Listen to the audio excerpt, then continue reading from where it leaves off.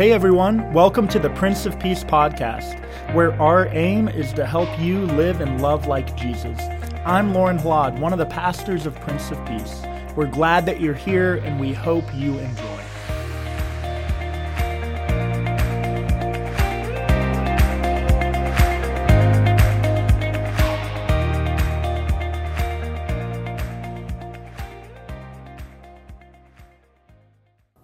Grace, peace, and joy be unto you from God the Father and our Lord and Savior, Jesus the Christ.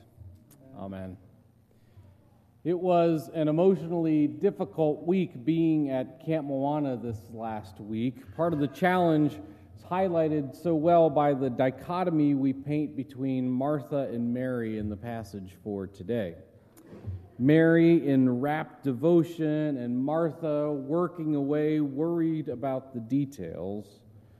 All of us that were there as volunteers this week from Prince of Peace found ourselves bouncing back and forth between these 2 points. At times, just trying to soak in the last moments of camp, being there for this final season. This next week will be the final week ever of campers being at Camp Moana. And then we were also then being pulled back into the frustration over the details of camp that were fraying at the edges as things draw to a close there. As we celebrate our seniors this weekend, I think of what I often see in our senior members that transition between the much greater involvement in the Martha details of the church to a more Mary-like presence in the congregation and the bouncing back and forth that happens therein. And there's always the reality that we need many Marthas in the church doing things or nothing will get done. Which leads me to the question that many have pondered over the years, that we put too much emphasis on this dichotomy. Is it in fact a false dichotomy? Could there be a more helpful lens through which we might see Mary and Martha in this passage? And does Martha just get a bad rap is another question that's often asked in the way that she lives out her faithfulness to the way of Jesus. A number of years ago, I did a writing exercise exploring this, and I thought that I would share it with you today, and it hinges upon this biblical image of Martha and the details that we find out about her in Scripture. In fact, she only appears in 2 of the Gospels. In Luke, it's the story that we read for today, and in John, it's the story of her brother Lazarus being raised from the dead, and the subsequent meal then that Martha serves and as Mary washes his feet. This is the story that begins with the confrontation between Martha and Jesus. Martha says to Jesus, "If you would have been here, my brother would not have died." And Jesus tells her, "I am the resurrection and the life. Those who believe in me will live even though they die." And then he asks her that oh so important question, "Do you believe this?" And she says, "Yes, Lord, I believe that you are the Messiah, the Son of God, the one coming into the world." And it is this exchange then that becomes the hinge that leads to the raising of Lazarus and the subsequent feast that follows. In both accounts, in Luke and in John, it's Mary who's right there at Jesus' feet, and it's Martha who is serving. But in the meal in John, there is no complaint from Martha about serving.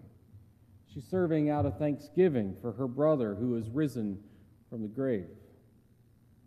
And I wonder about the connection between these 2 different accounts of Martha in the Gospels. It's always dangerous to consider blending 2 different Gospel accounts because the Gospels were clearly written by different authors to different audiences, and they're not written by their writers with the intent of becoming chapters in a singular book. But with those disclaimers, I embarked on this writing exercise.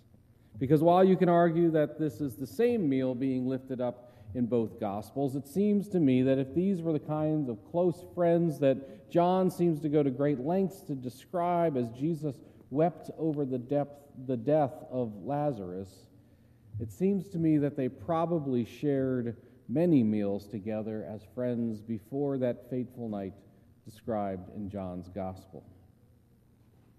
So as we read the account of Jesus and the sisters in Luke, if I were going to place it in a single story of Martha's life, I would include this Lucan encounter as the first meal between these new friends. And it would go something like this. Mary, having encountered Jesus and now mesmerized by his teaching, brings him home with her. Her older sister Martha, always the harder worker, the one who takes care of all of the details, is more than a little frustrated that her free-spirited sister has brought home yet another guest, only to leave Martha taking care of all of the details. And this, of course, leads Martha to just burst out with her frustration. From what she can hear over the noise of her cleaning, this teacher Jesus seems to be a pretty smart fellow. Certainly he can help her, to help her sister see how she misplaces her priorities and isn't attending to the important housework at hand. But instead, this new guest Jesus turns the table and points out how Martha missed the point. And the scene ends with Martha feeling a little burned and annoyed with the nerve of this teacher telling her what to do.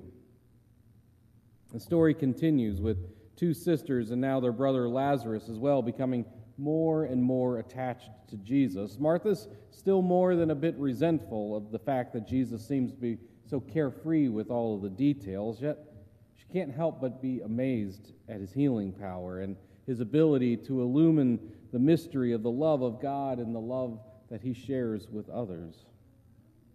But while Martha is intrigued by all of this, she refuses to completely throw herself into it in the way that so many of his disciples and her brother and her sister did. It might work for them to focus so much of themselves into this nebulous kingdom of God that Jesus is proclaiming, but the fact of the matter is, for Martha, it's just not very practical.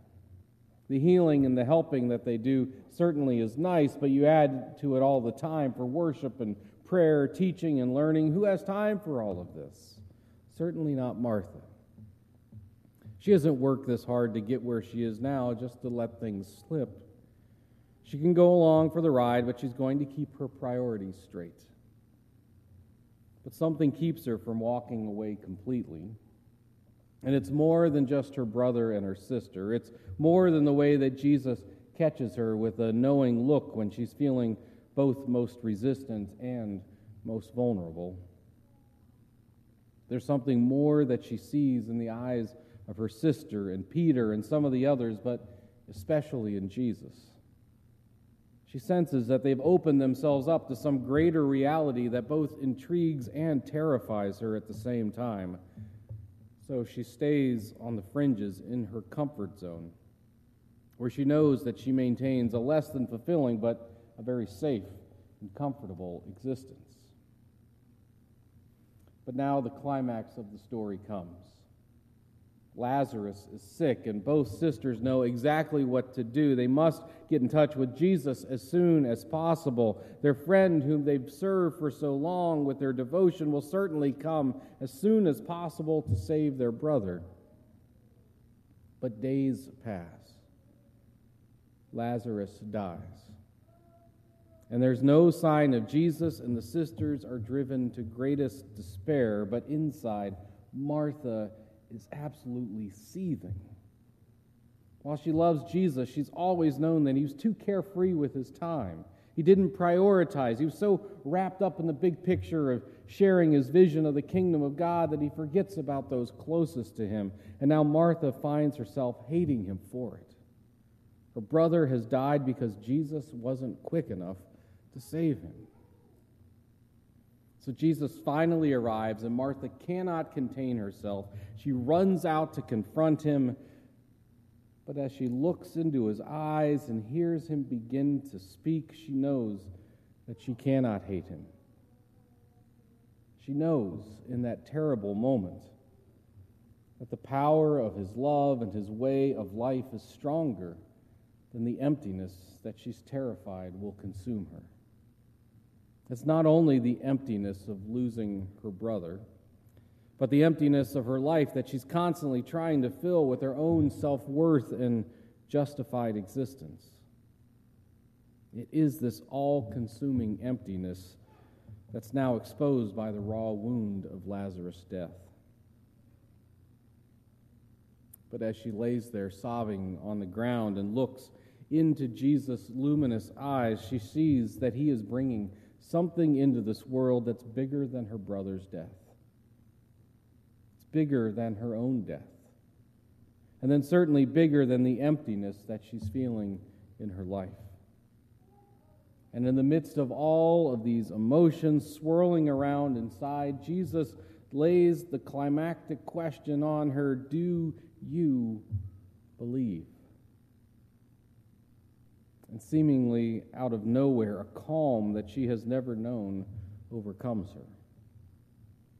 She realizes in the midst of crisis, when everything seems to have fallen apart, that there is more than a teacher standing before her.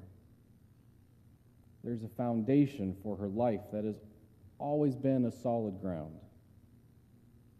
And with a wild abandon of all of the control she has attempted to keep over her life, she says, yes, Lord, I do believe that you are the Messiah, the one coming into the world.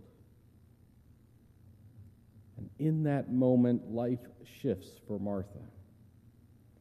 She now sees before her a new world, this world and this life that Jesus had been telling her about for so long. Martha never saw it as she did in that moment. This life that was already hers, but she had not yet been ready to claim it until now. A life where she was no longer in bondage to her expectations and demands of herself, but where she was free to live for love's sake. The death of her brother helped her to see clearly the insignificance and temporary nature of all that had consumed her, and she now saw the ultimate nature of love and service to which Jesus was calling them all in the service of God. From then on, the rest of the day was a surreal mix of experiences. For everyone else, the climax of the day was seeing Lazarus walking from the grave, but Martha had already seen it happen as she proclaimed Jesus as Lord of the living and the dead.